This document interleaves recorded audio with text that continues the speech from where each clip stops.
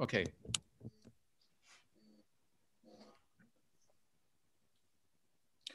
Good evening, ladies and gentlemen, dear colleagues. I must say that I'm very excited today because I have such a distinguished panel here today on such an up-to-date topic. This is really, really a highlight to me.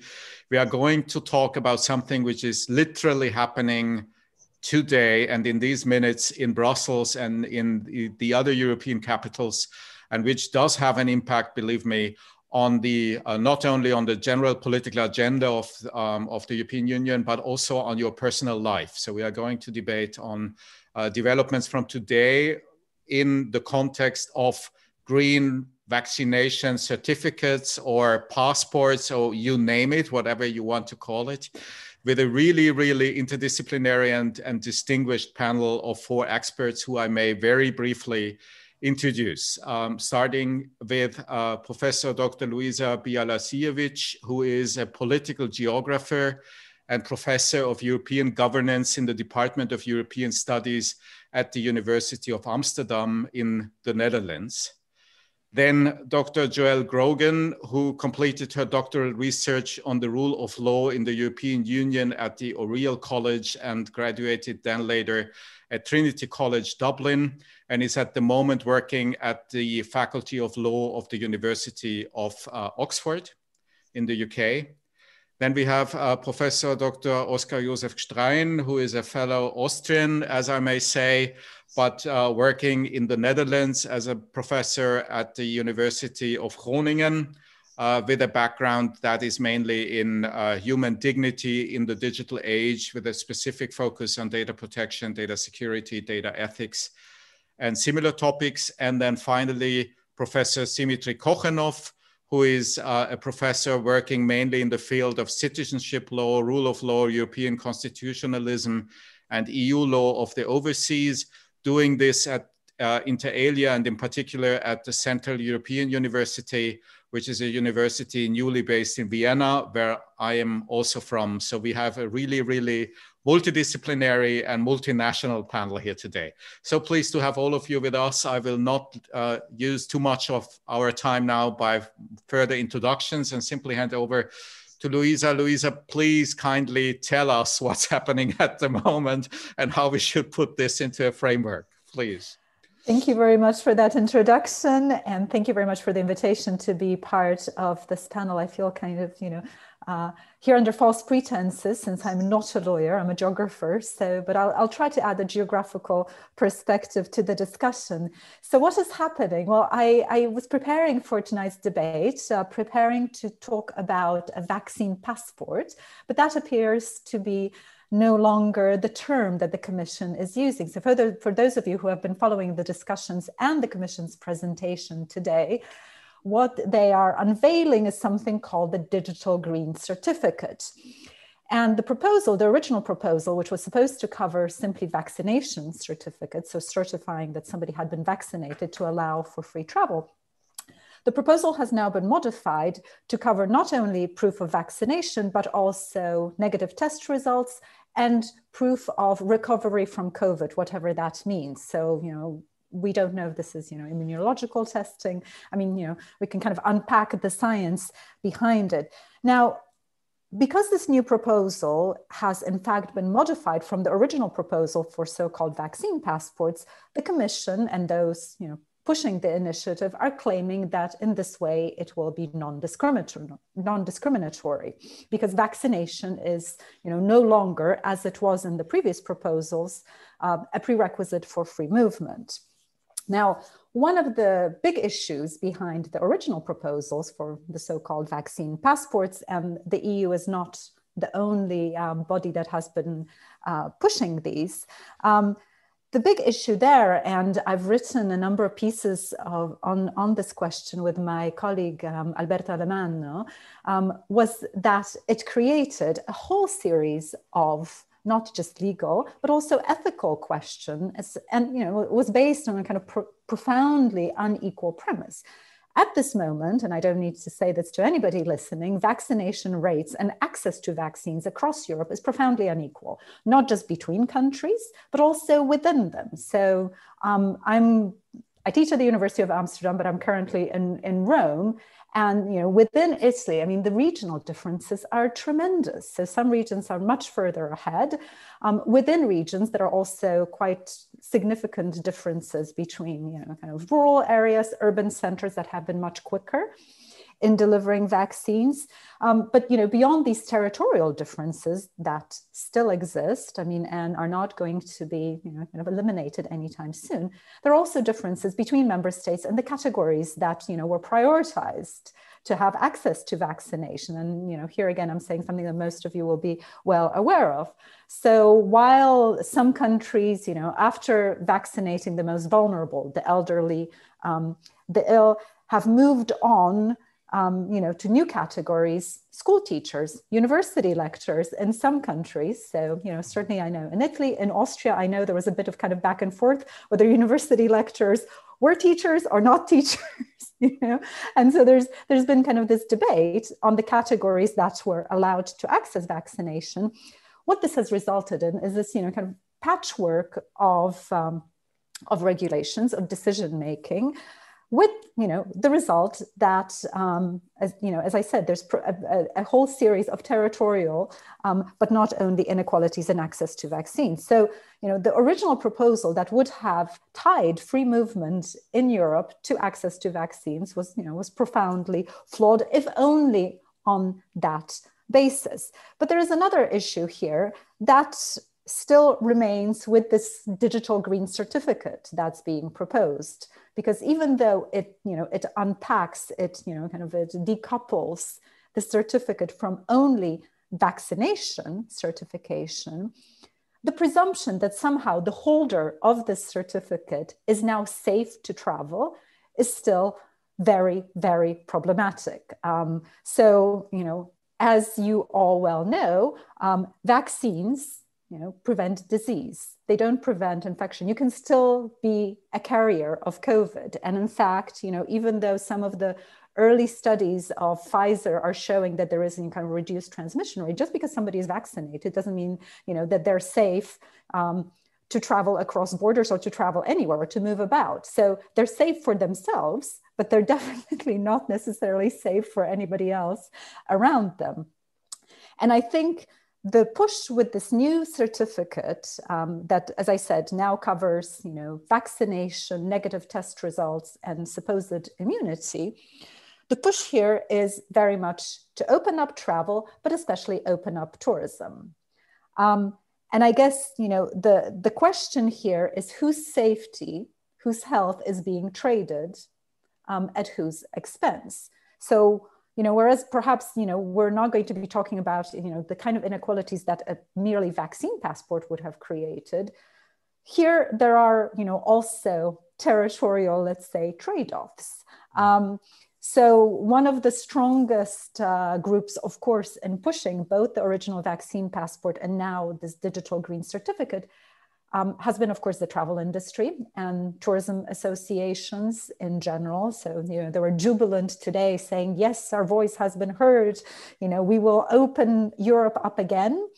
And then we have to ask which parts of Europe. The cost at which this will happen, if it does happen, indeed, is something that I think should concern us. I'll make one more point here because I don't want to take up too much time, and we will come back, I'm sure, to some of the other facets of this new proposal. One of the things that Alberto Alemanno and I have argued in some of the pieces that we've written, and I think this is an important part of this, is that this first, this passport, now this certificate, has really become a fetish for European politicians, right? Since, we cannot really scientifically, immunologically certify virus safety, right, for others. I mean, we're just certifying the traveler herself or himself as safe because vaccinated or immune. This idea that we can have this magic pass, this magic digital object that will somehow, mark people as safe, is really very performative. And that's about it. Since, it's not possible, to actually, as I said, scientifically, immunologically certify that safety, it gives at least, the semblance of one doing something and, saying that it is possible, right? It is possible to have safe travel, which in this moment is not. I mean, in the absence of, kind of continuing other containment measures, this is really a fetish. So I will leave it at that and hope to come back to some of these points later. Yeah, thank you so much, Luisa. Let me first continue by apologizing most firmly to Joelle that I forgot to mention her current affiliation. I was so fascinated by her CV that I stopped in the middle. So sorry for this. Her current affiliation is that she's at the Middlesex University London and works for the Reconnect project. So sorry for this. And secondly, I also need to say that the mastermind behind all this and the reason why we are meeting today is actually Oskar. And Oskar, because he wrote a paper together with Dimitri and Andrei Zwitter and sent this to me on, as I quote now, the paper's title, "A Terrible Great Idea, COVID-19 Vaccination Passports in the Spotlight," which were, and I read this and I was so fascinated by the paper that we then decided that it would be a good idea to have this meeting today. Oskar, when I read your paper and when I see today's development, and when I also listen to Luisa now rightly pointing to the fact that no longer it's a vaccination passport we are talking about, it's a certificate. Do you think that your article is outdated even before it was published, therefore, or is it even more important to read the text now? I would argue it's not outdated because on the 1st of March in the announcement, the original announcement of Ursula von der Leyen, she already stated that the certificate would have these 3 functions.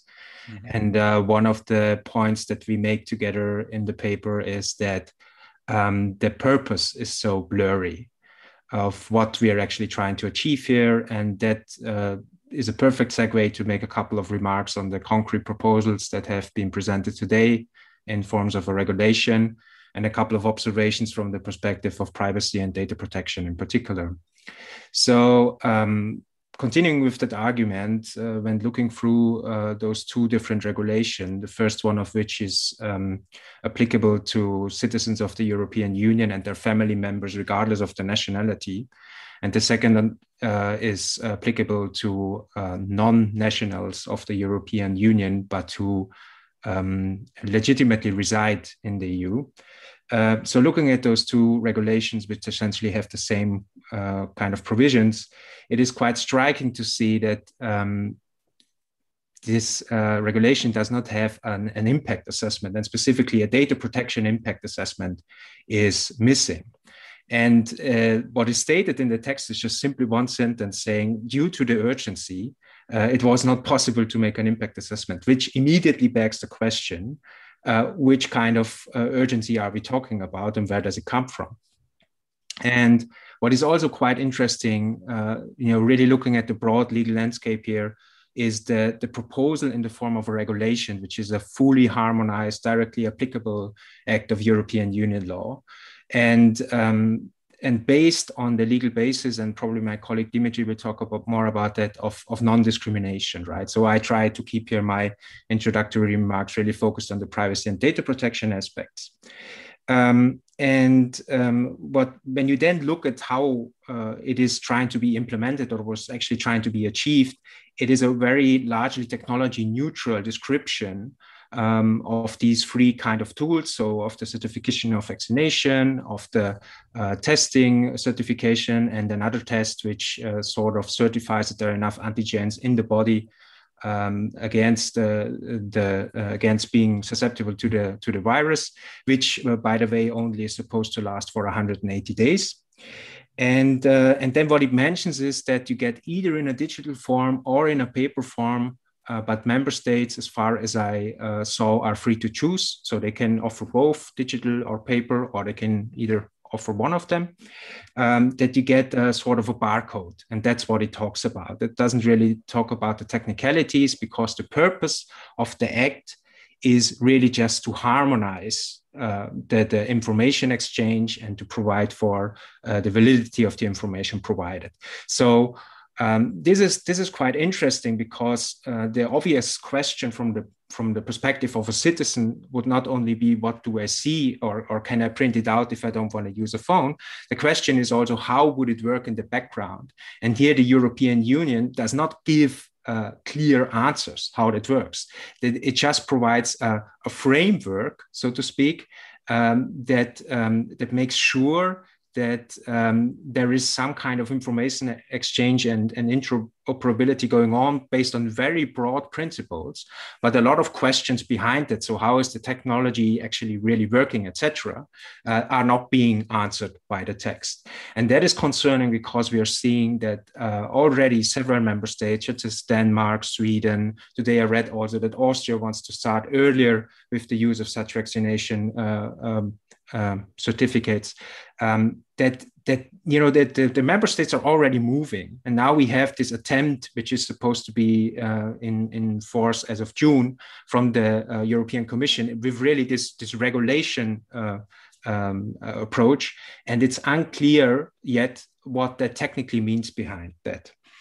The only thing, maybe just briefly elaborating on the technical aspects, is that a lot of people are proposing decentralized solutions, especially coming from the blockchain space and self-sovereign identity. We elaborate on that in the paper, what that means, but essentially it means that that the users themselves can authenticate themselves without having to share or store information centrally.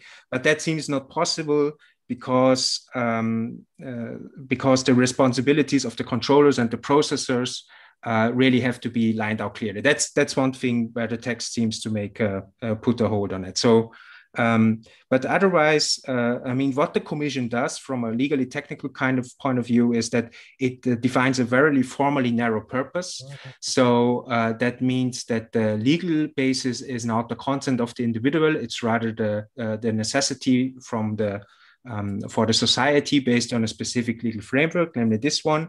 And what it also mentions is that there should be no data retention framework going on in the back. But building on what I just said, that the technicalities are largely left to the member states, and that we're talking also about an issue that might affect security, it is for me quite unclear to see how the Commission actually, at the end of the day, wants to prohibit that. So also here, I think it's an attempt to get control of the discussion, to have the Parliament and the Council really giving them a venue to discuss this on a union level, but there are a lot of gaps and holes, especially from the implementation perspectives. Yeah, Oscar, if I may ask you to speculate a little bit with me, as both of us have been involved in different European projects for quite some time, we are both of us quite used to huge European IT projects, which then tend to be much more complex and needing a lot more of time than originally expected when being implemented. So the question I would have to you would be, in the first round at least, do you think that it's at all realistic that this will happen in the time frame expected, or is it more realistic to expect that we should not care too much about all this because it will never happen, or at least not in any of the time sets that we are reading about at the moment? I think the answer on this question really depends on the political momentum and whether the member states are willing to sacrifice, their own kind of their attempt of taking the spotlight themselves instead, and try to make free movement possible again in a way where they put the European Commission in the driver's seat. There's another aspect why I think member states will be really hesitant, apart from the data protection elements, and that is when you look at how this regime will come to an end. That's also very, very interesting, because that is based on a declaration of the director of the World Health Organization that the pandemic is over. But that does not mean that the regulation will cease to exist. Rather, its main provisions will be suspended. And if the WHO director will again declare that there's another variant of SARS-CoV-2 or another outbreak of SARS-CoV-2 or a similar pandemic, then the Commission, via a delegated act, so that means it doesn't have to go to the member states, it doesn't have to go to the parliamentarians, etc., can reenact this digital green certificate. So it's actually really, politically speaking and speculating, it's really an attempt of taking charge of this discussion and labeled as we are facilitating free movement again. Yeah, yeah. Which is, by the way, also the case in the German law, that this connection between the WHO and the emergency measures. So this is something that you can read in the Infektionsschutzgesetz, which is the German law on the disease, on the infectious diseases. And it's very interesting to see how suddenly such a factual statement, such as the pandemic has ended, comes into a huge legally important role, right? This is possibly something very new to this debate at the moment. Thank you, Oskar. Dimitri, you will certainly help us in even opening up the picture a little bit more by discussing with us about, in particular, the different politics of vaccine recognition and non-recognition between states, because that will certainly also play a role in the debate. Would you like to continue, Dimitri?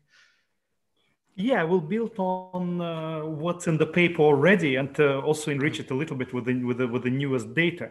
So to agree with Luisa, it seems like the proposal itself has nothing to do with guaranteeing safety for Europeans. So it has some radically different goals in mind, and those goals are never specified with clarity. The proposal says it will not discriminate. The proposal says it will unlock free movement. And here we should be reminded of what is the meaning of free movement. The meaning of free movement, at least in the Schengen zone, within the internal market, is that there are no frontiers and there are no checks. So the easiest way to destroy free movement par excellence is simply to say you need some additional document.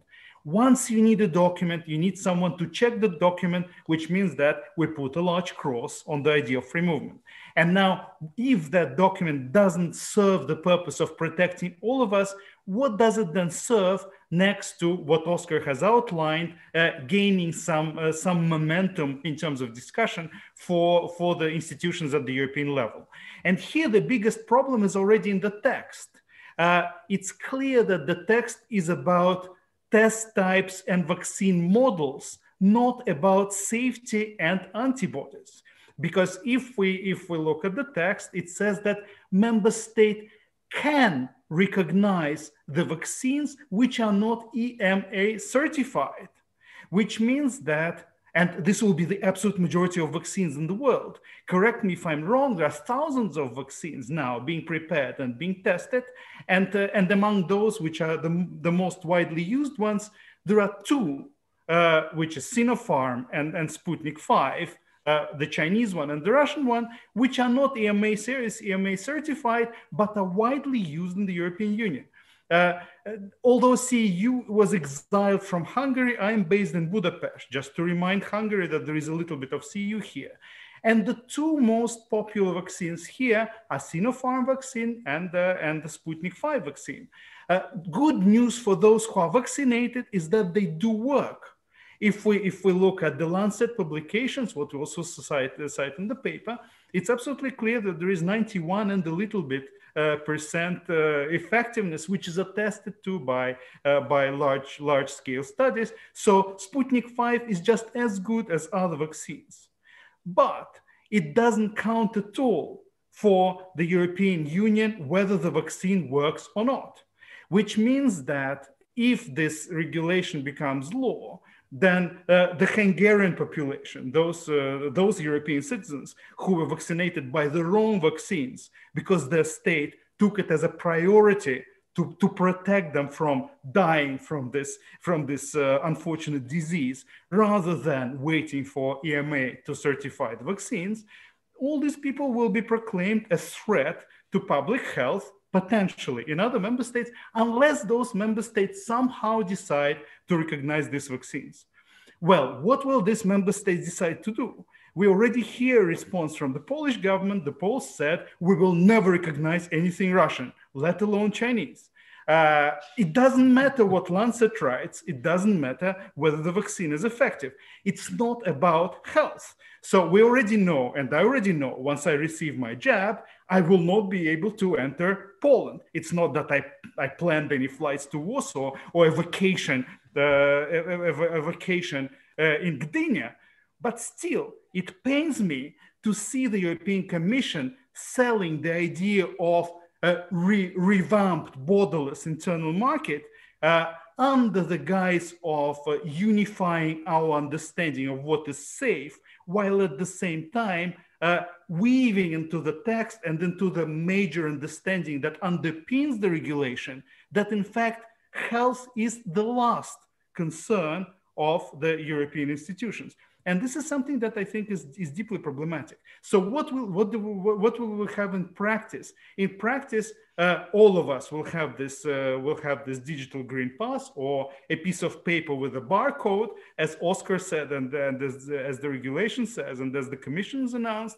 But then this barcode and its validity will depend on plenty of other factors besides the fact that it attests to some kind of vaccination. It will depend on where we are going, what kind of vaccine we've had, what kind of test we've had. Because of course, if I'm vaccinated with Sputnik 5, thank you, Hungarian government, then I will have antibodies in my in my blood. So unfortunately, then I will be able to get tested by taking my blood. And for 180 days, I might be okay. I might lie that I had symptoms and I really survived COVID in order not to tell the Poles that I had Sputnik 5.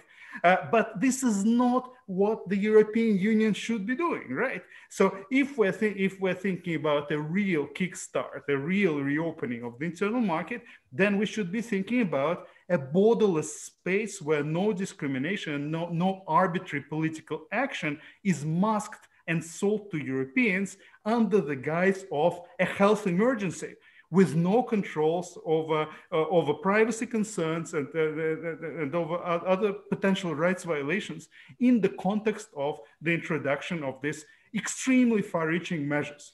So I think I will leave it at that. But so to me, this proposal, and this is the biggest problem with it, I think, besides the core problem that Luisa has outlined, to me, this proposal is an absurd political proposal that goes amiss in terms of basic safety and attesting to antibodies in someone's blood. So if we think it's okay, then probably we shouldn't be speaking about any logic that we would expect of the legislator. So it's a disaster to my mind, and I think the paper already predicted that disaster a little bit.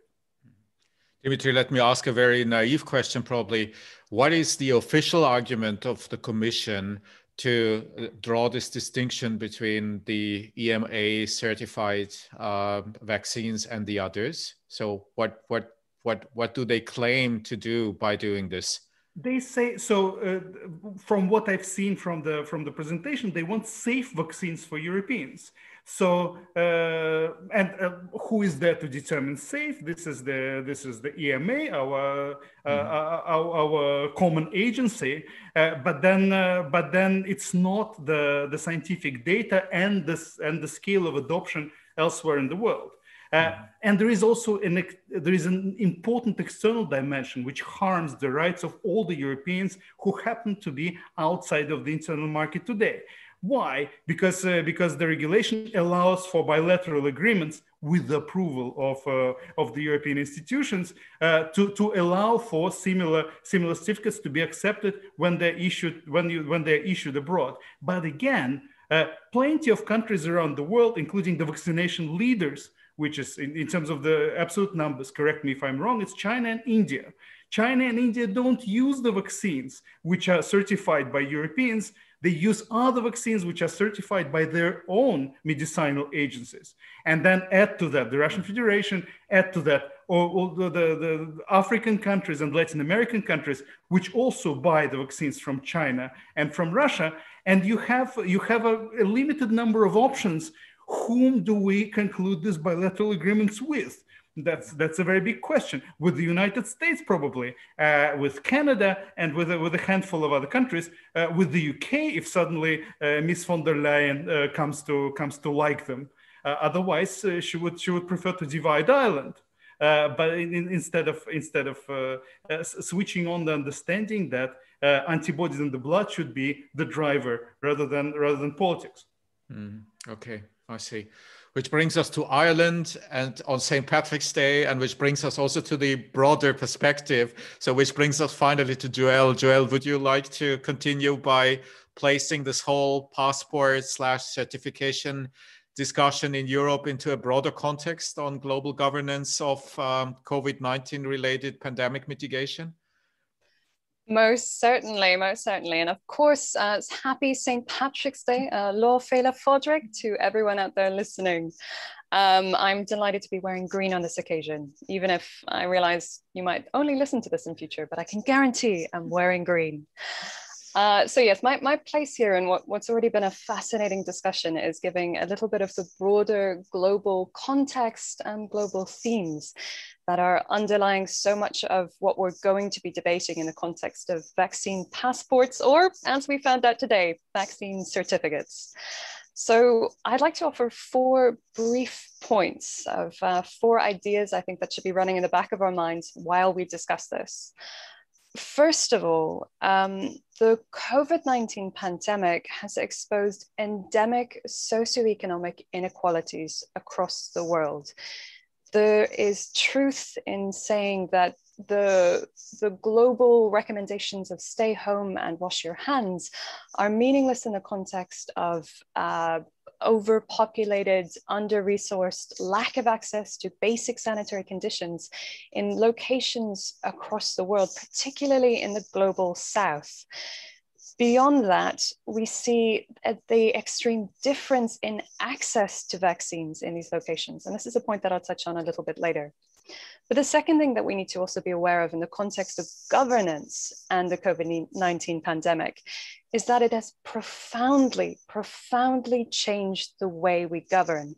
And of concern to those like myself and Dimitri, and I could guess everyone on this call and everyone listening, is this is quite very, very concerning from the perspective of democracy and the rule of law. I'm not only talking about the false dichotomy between how democracies are responding to the COVID-19 pandemic and how autocracies are responding. That's a false dichotomy. But I'm actually talking about real concerns that are not only being exposed in what Oscar has just discussed and what Dimitri have just discussed, but also in what we are seeing in regulation in Europe and the world. These are concerns for legality, for certainty, for scrutiny, and also the amount that we have public consultation. Essentially, what do these laws mean? There's only so far, a year later, that we can keep saying this is an emergency. We shouldn't be looking at rationale. We shouldn't be looking so much closely in terms of legality. We shouldn't be looking at certainty. This can only guarantee confusion, poor compliance, and ultimately raise questions for public trust, which, if I'm going to briefly pitch, I'm going to say public trust is the key indicator on success of any measure, of any response to COVID-19, public trust. A third point, and I'm going to so much echo everything that Louisa has said, is the disparity in response vis-a-vis global governance and national governance. What has characterized a year of pandemic response has been, it has been led by national governments, or even more so by state and regional governments. We can compare the responses of, say, those federal executives in Brazil and the US under the Trump administration who did not take it seriously, with the state responses and the kind of critical concerns, critical issues that that's raised internally within these states. But we can also look at, say, the German Länder, or even right out to Indonesia, and the very different responses that could again undermine any kind of regulated or coordinated action. In reality, in the European Union, we haven't seen significant leadership or governance at EU level for very good reasons of competence, for very good reasons at the very core of what the European Union is and does. But going forward, this is something that is so desperately necessary, so needed. As a final point, and circling back to the immediate discussion, at least in the context of my own research with about 100 academics worldwide looking at this COVID-19 response, we're also seeing a huge disparity in vaccination programs. This goes back to socioeconomic inequalities, the issues of global north, global south, the wealthy countries able to hoard vaccines in some cases. But also in some countries, the prioritization is very different. For example, in Indonesia, we see military, government, doctors, police being prioritized as first in line. But second in line is going to be those of working age. It's not going to be vulnerable groups. We can also see the plans in Egypt where anyone outside certain categories will actually have to pay for a vaccine. We're seeing very, very different responses, different planning for vaccination programs. As a final point, and this is something that I would need to underline, even as we talk about national diversity and global governance, the ultimate truth of this pandemic, the absolute one reality is it is a global problem. One of the greatest concerns that I think we would all share is that we will move from pandemic to endemic.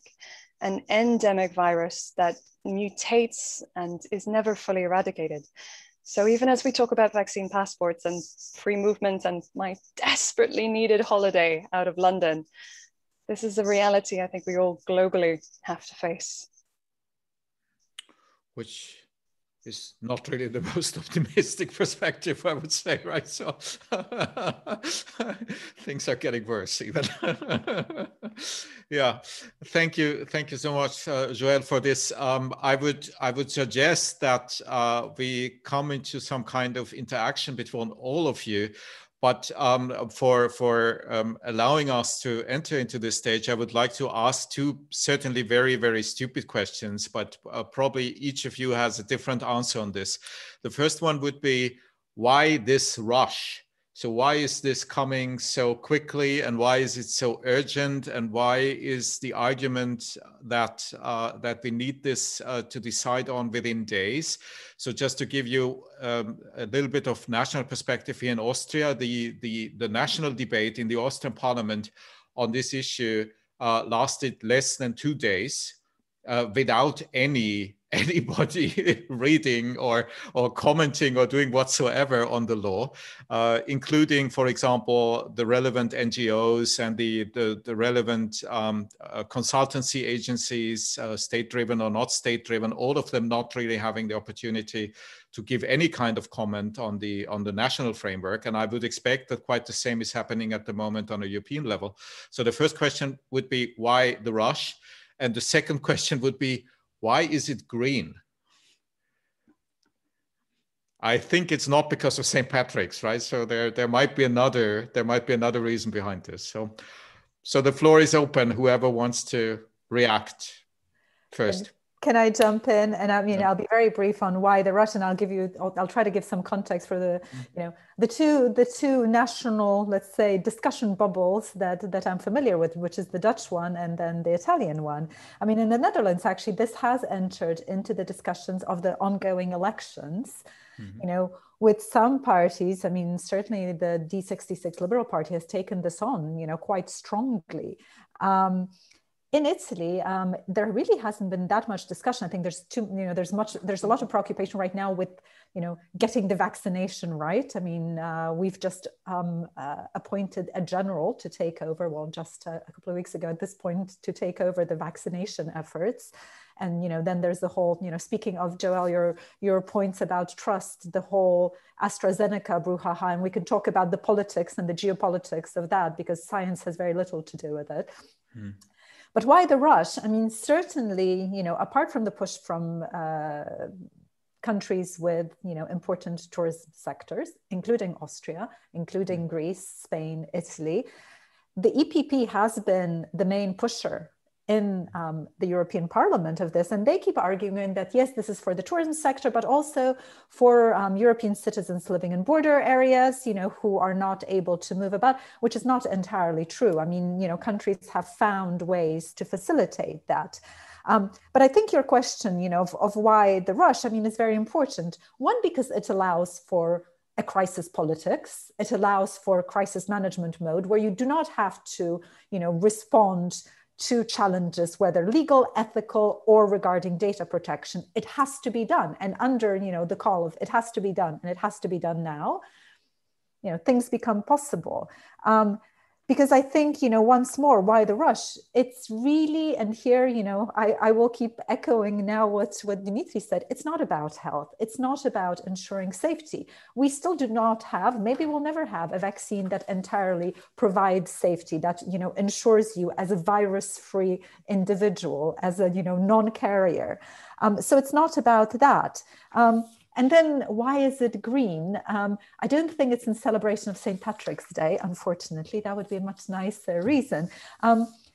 Certainly, the kind of chromopolitics, we can call it that, that's behind it, is meant to signal, a new beginning, perhaps, an opening, springtime hope, or perhaps also, to be seen as part of the push for, the new European Green Deal, the Next Generation EU, which is all shaded, in various forms of green. That's my guess. But certainly, and here I think I would, very much kind of link it to the kind of this fetish of this certificate and its magic powers, that somehow, it's the opening to a new green future where we'll all be free to go to the beach or, elsewhere.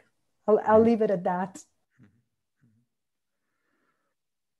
But at least, I mean, for me, before Dimitri, just a second before, or Oscar, I don't know who was the person I heard in my headphone at the moment, in my headset. Just one point. I mean, Dimitri rightly mentioned, when I see this certificate, it reminds me very much of the past, which was very different, which was Schengen, which was me being able to move around without needing to show anything. So I think when you call this then green instead of red, which it would need to be, right? Because it's some kind of stoplight, right? So you need to show something in order to be allowed to travel somewhere. So then it's perhaps even more cynical or less appropriate to call it green, right? So I would have probably chosen a more neutral color such as orange then, or or black, but not green. Yeah. I just wanted to, sorry, Dimitri, I just wanted to very briefly elaborate on this. So why this rush? And I think you can summarize this from my perspective, and Luisa already also elaborated about this in the same kind of direction. I think you can summarize it as a statement: we're in control.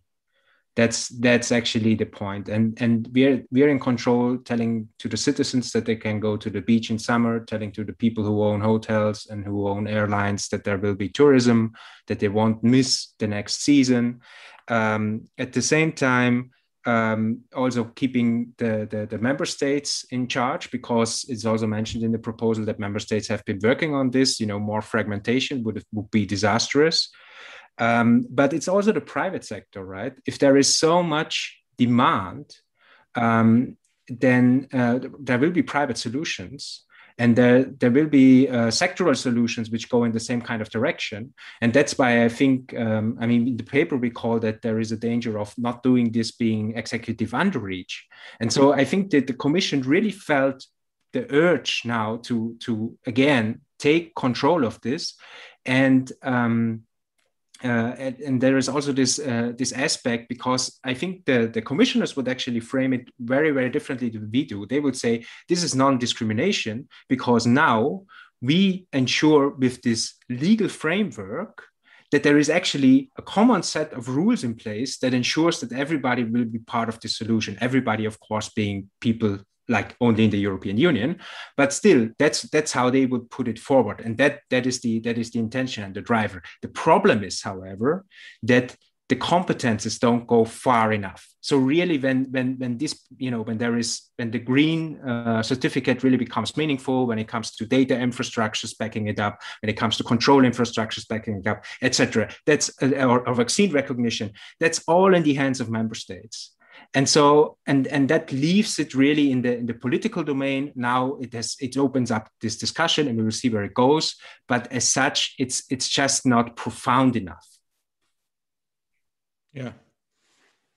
And which brings me back to the question again to you, Oscar, probably, which is, this is in reality, it's a huge IT project, and it's at least it's also a huge IT project.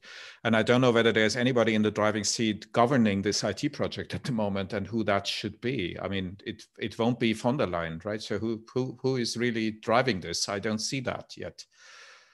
Do you? No, it's a standardization effort. But I mean that the real story going on here is in exactly what you mentioned. So it's really on that domain, and it's completely unclear for me at this point how the Commission is trying to address that. Yeah, Dimitri. Why the rush? This pandemic has been an absolute failure for the Commission, together with other institutions, because the European Union has disappeared for a while. Suddenly, we had a totally different world.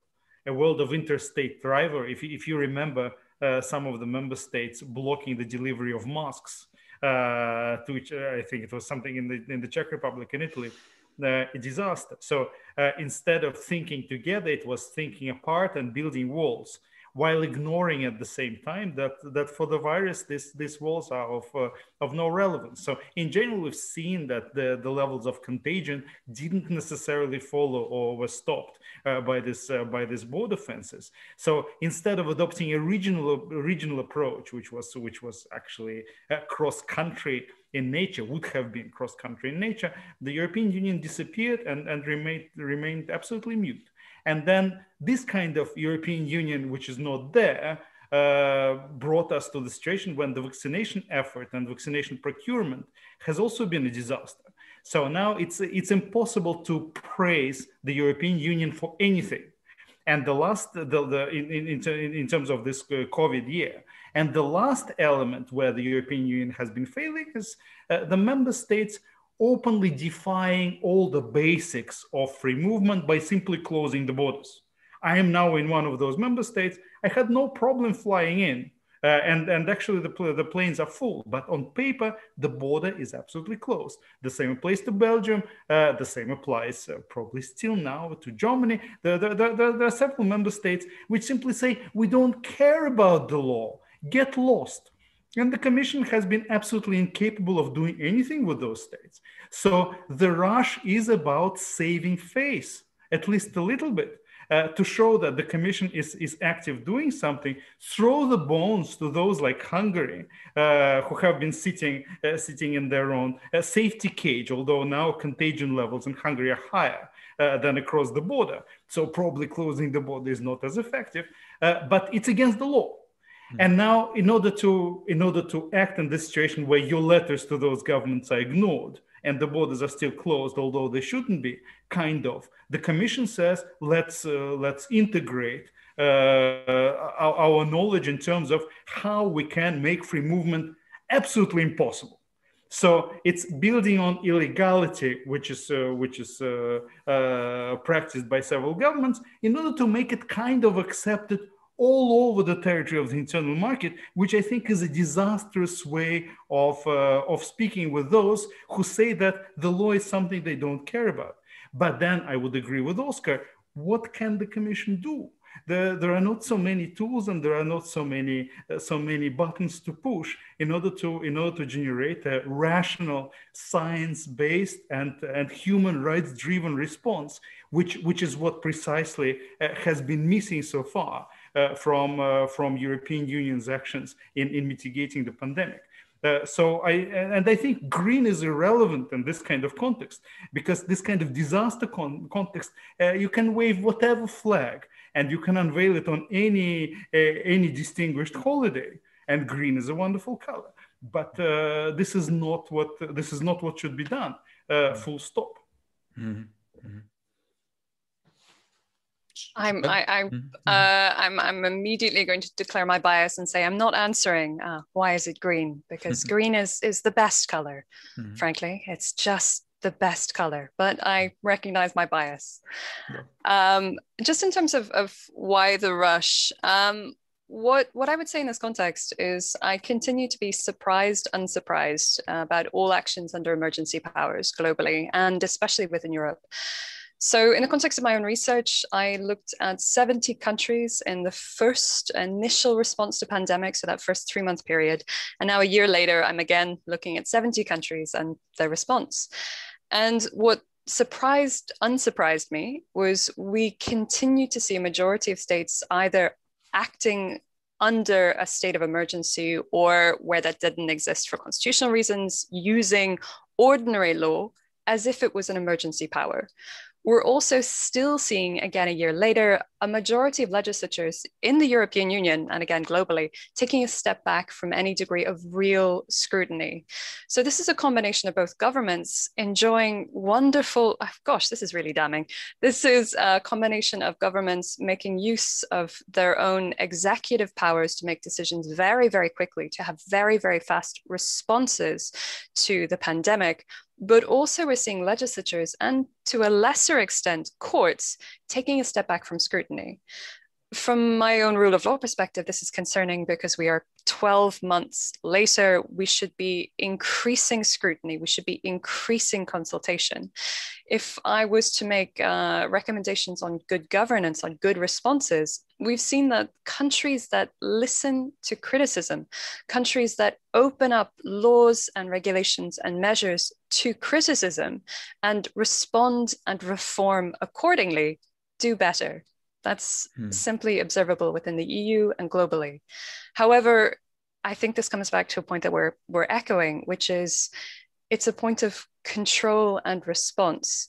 Going through this quickly, responding quickly can be justified in many ways in response to an emergency. But looking at time now and looking at the impact that this green certificate will make, there is time for scrutiny. There is time for review. There is time for having a podcast and discussing different aspects of it. Mm-hmm.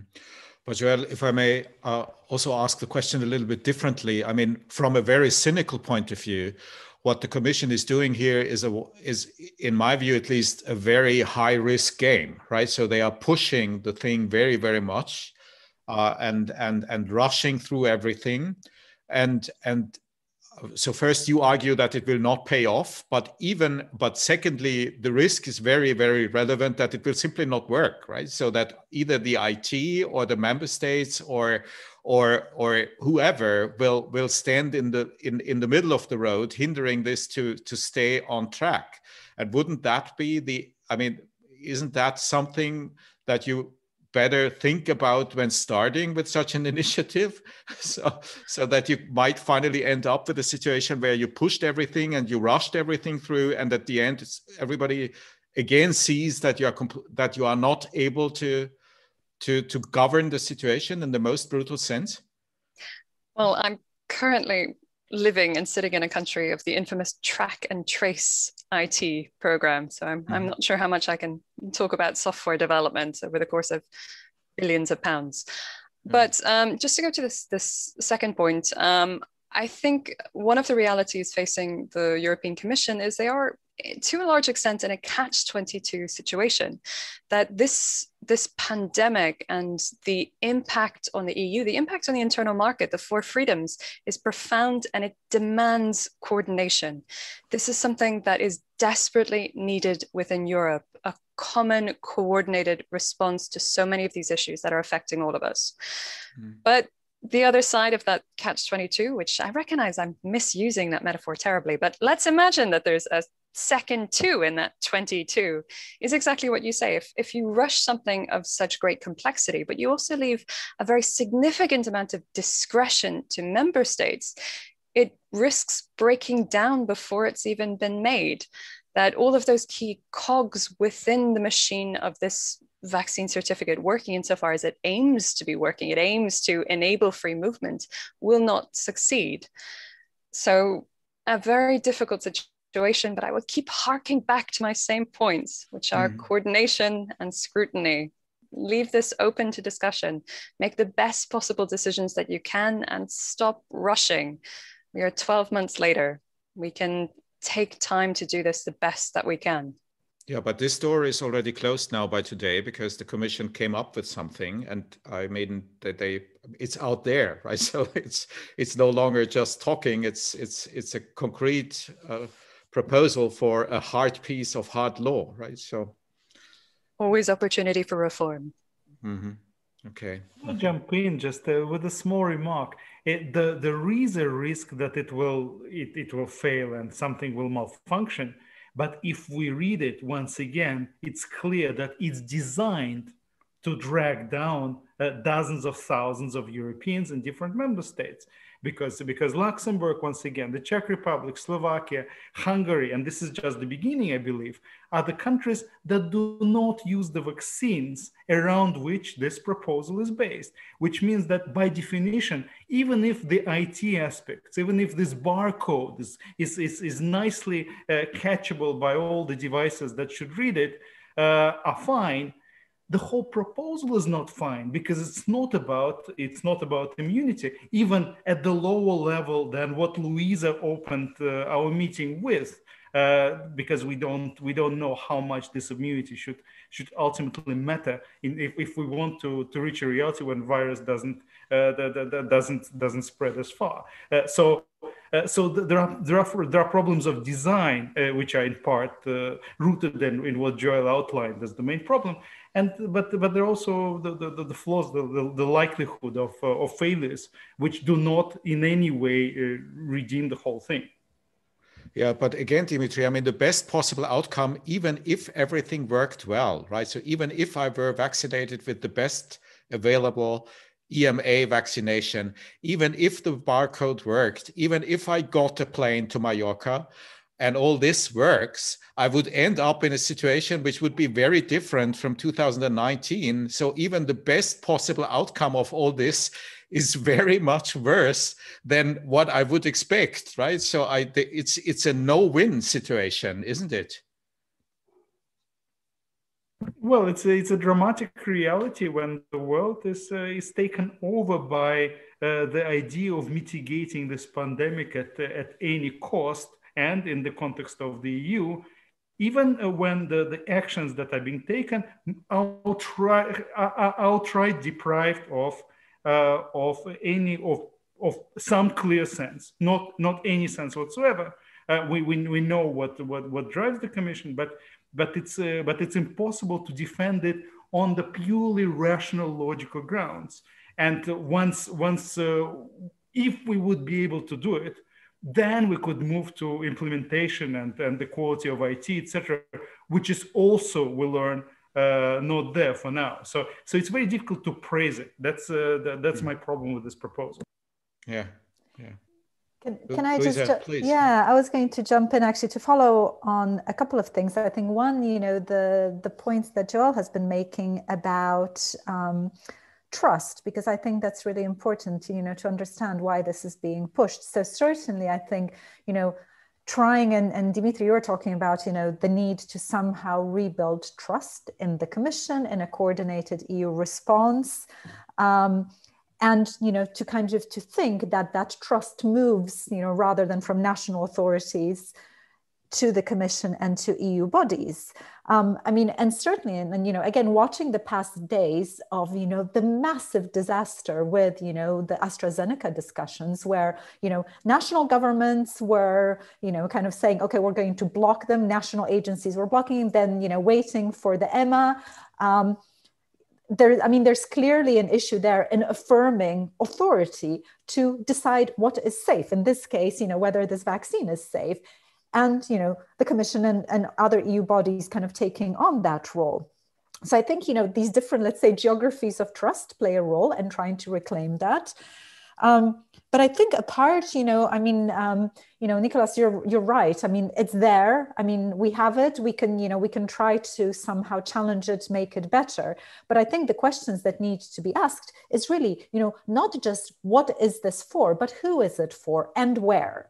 Right? Because, this will not only facilitate movement, it will actively spread disease. It will create further inequality. It will expose some parts of Europe more than others, of course. So the Greek government, for example, I don't know about Mallorca, but I know the Greek government has decided to go on a mass vaccination of some of the tourist islands, so everybody on the islands, to then be able to offer these as kind of vaccinated bubbles, but also presumably to protect the local population. But outside of those bubbles, the question is who will be in those bubbles? I mean, who will be able, to travel in this, almost, science fiction type world in a protected form? I mean, this is just simply impossible. So there will be, trade-offs. I mean, Joel, you're joking about the catch-22. No, there will be real trade-offs between populations, territories, some places more than others that, that are being, now opened up. I mean, the freedom of movement also means an opening up, not in the good sense. Yeah. Terrible. I mean, the perspective to end up on a Greek island with everyone being vaccinated there and not being, I mean, what a dystopian world is this, right? So, yeah. Actually, we have one question to you, Dimitri, from the audience, or one comment. Somebody wrote, I see the point of Dimitri, but there is a high probability that Sputnik 5 will be approved by the EMA till the 1st of June. I'm sure there will be a solution for Sinopharm as well. Would that change anything in your argumentation? No, it doesn't change anything because these are just two examples out of thousands. There are plenty of vaccines are being now developed and tested. There is now a Dutch vaccine, and there are two more Russian vaccines coming.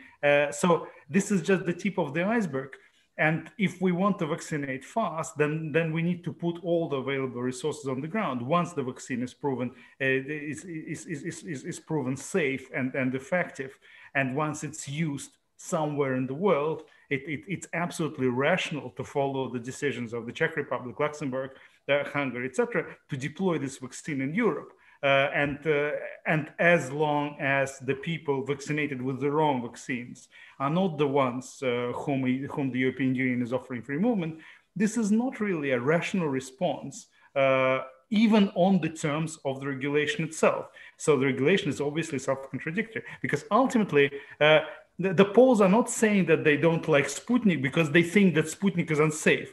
They say that they dislike Sputnik simply because they are probably more suspicious of the Russians, or they are ready to sacrifice the idea of safety of their own population more than the Hungarians are. No matter what we think about Putin, I used to be Russian as well, and I renounced that nationality. I'm not praising Sputnik 5 for the reason of being a former Russian. Not at all. It's just logical thinking. We need to deploy as much as we can possibly get in terms of the vaccines which are effective and which work. So it should not be the EMA certification. It should be the immunization, the antibodies in the blood that are at play.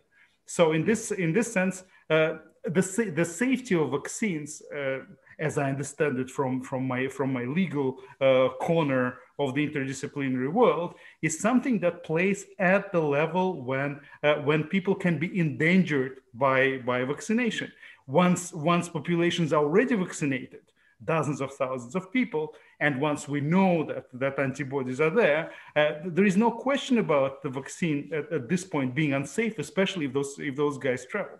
So this is simply a totally different matter. So by confusing the two on purpose, the regulation simply pays lip service to the anti-Russian sentiments in the Polish government in order to make sure that the Poles wouldn't then block this pretense measure from passing, in order to keep on pretending that there will be free movement from June.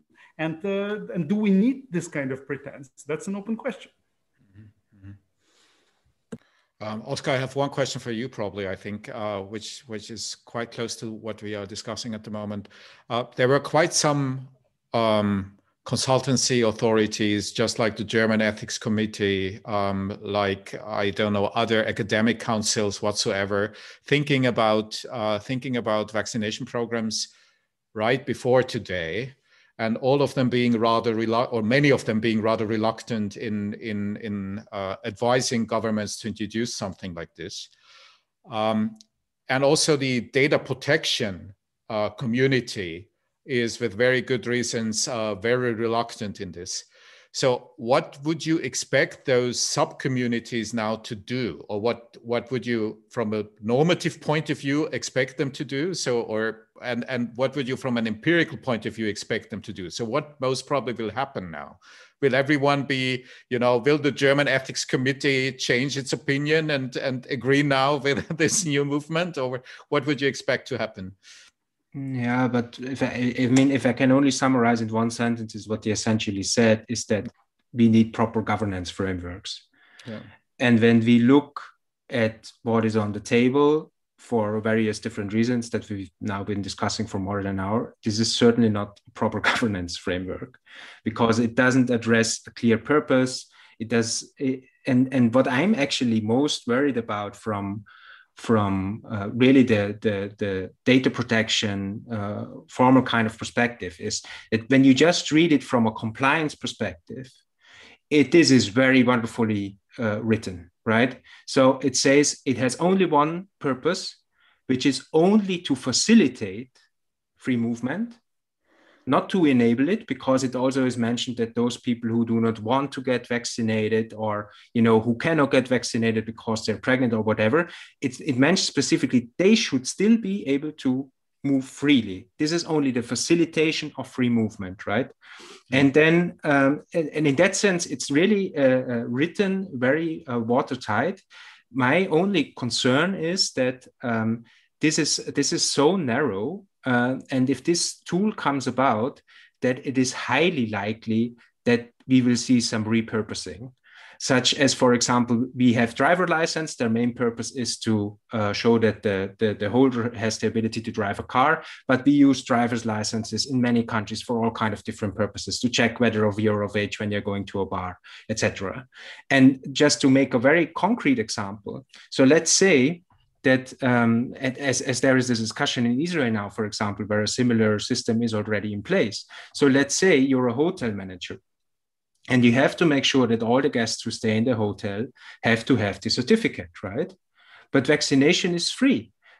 So what about your employees if they do not want to get vaccinated, right? And let's say one of the employees is infecting one of your guests. Who is liable for that? What are the answers to these kind of questions? Or let's say everybody needs to go to a supermarket. What is with the people who are in the supermarkets and do not want to get vaccinated? So what are you then supposed to do as the supermarket manager? Apply pressure on those people who work for you who do not want to do it?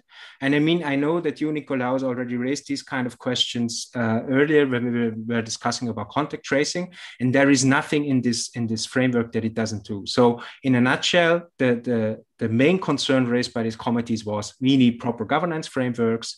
This is only one tool. Now we have a proposal, but it's not a proper governance framework. Mm-hmm. Mm-hmm. Yeah. So open question to all of you, all of us being academics. What should we do then now? Can I jump in?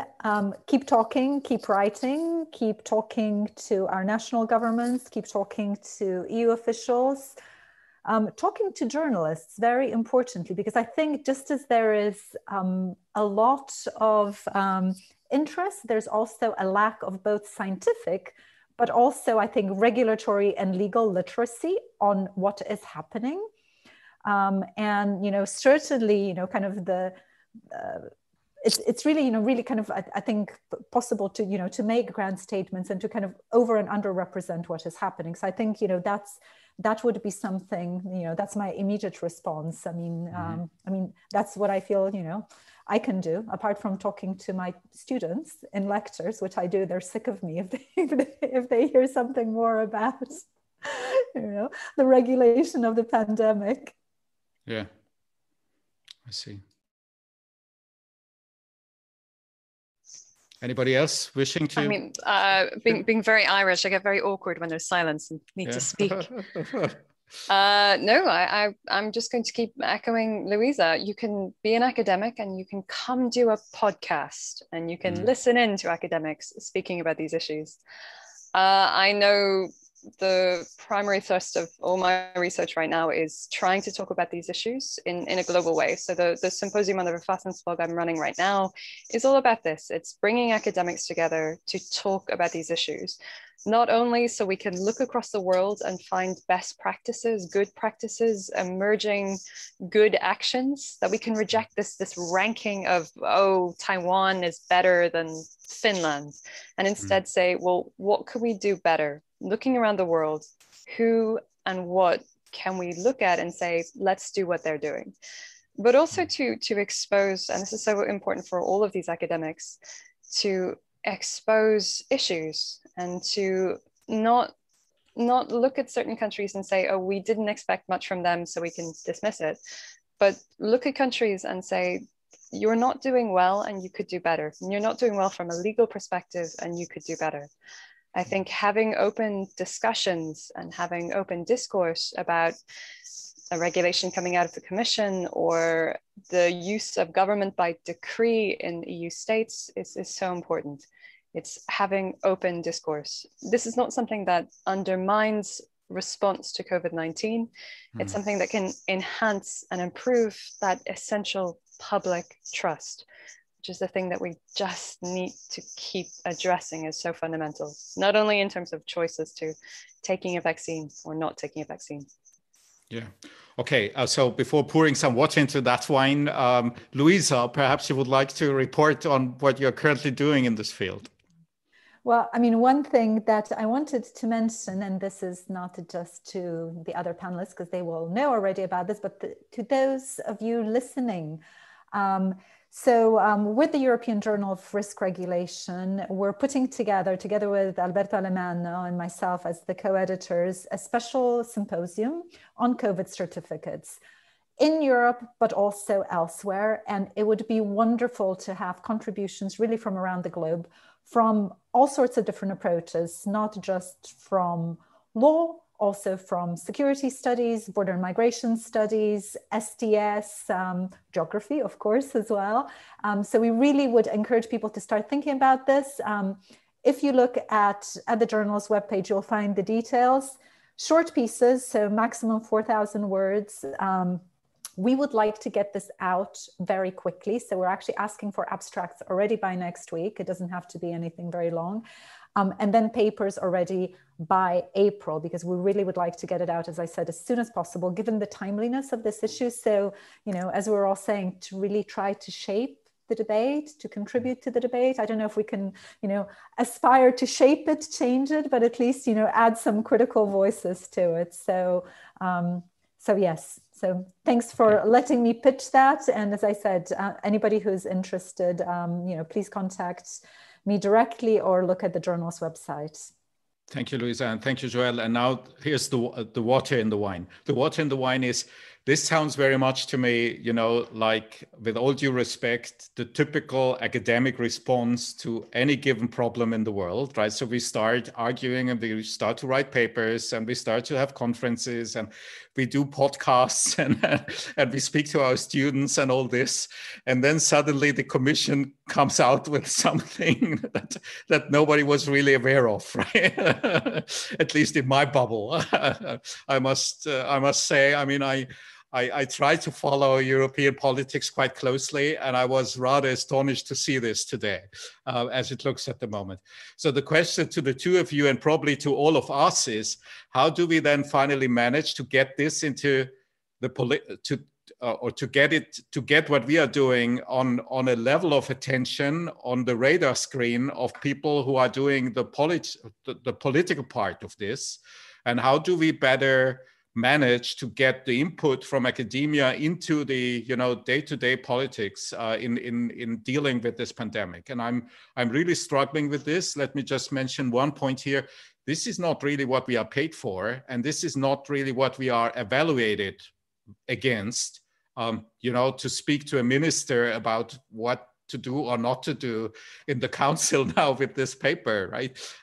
We are in a very different scheme. So what is your personal answer, and what would be your institutional answer to this?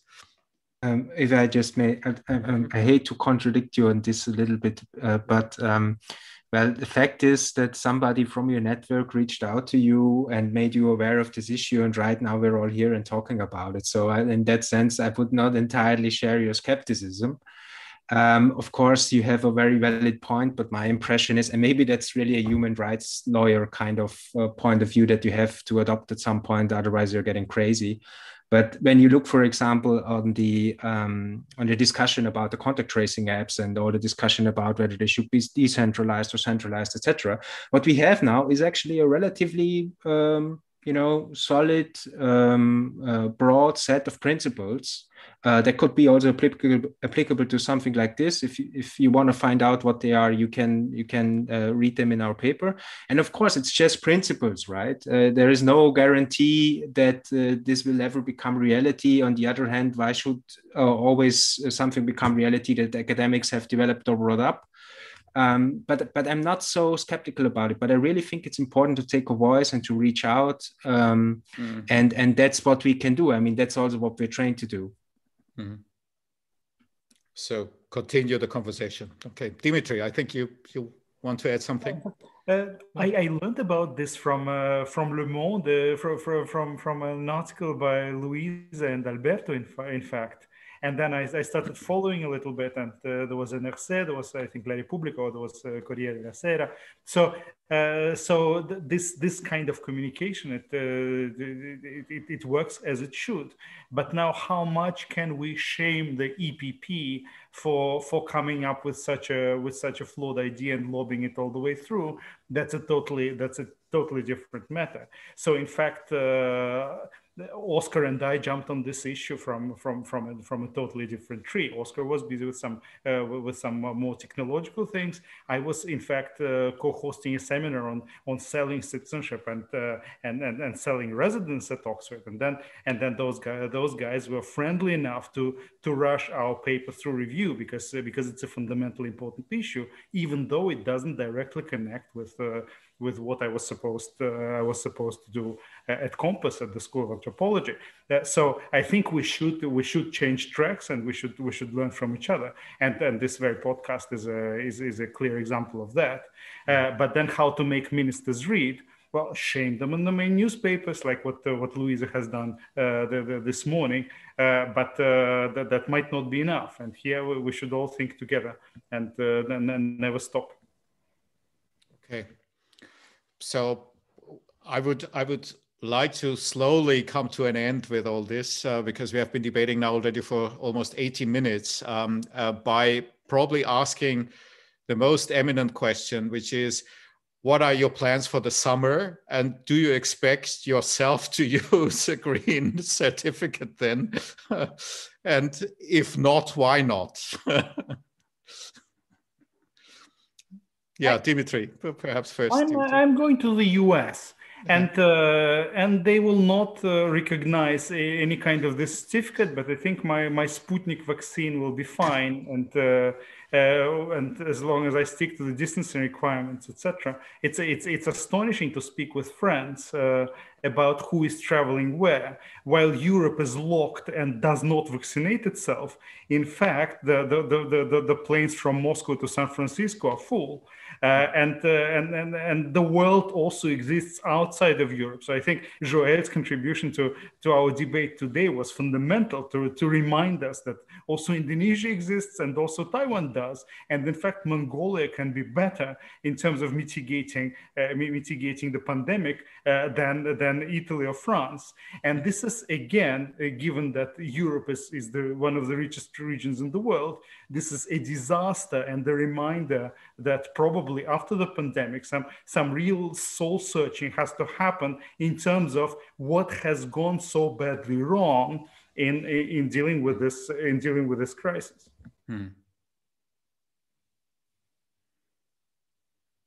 Any other summer plan somebody wants to report on? Joel, go for it, and I'll go after.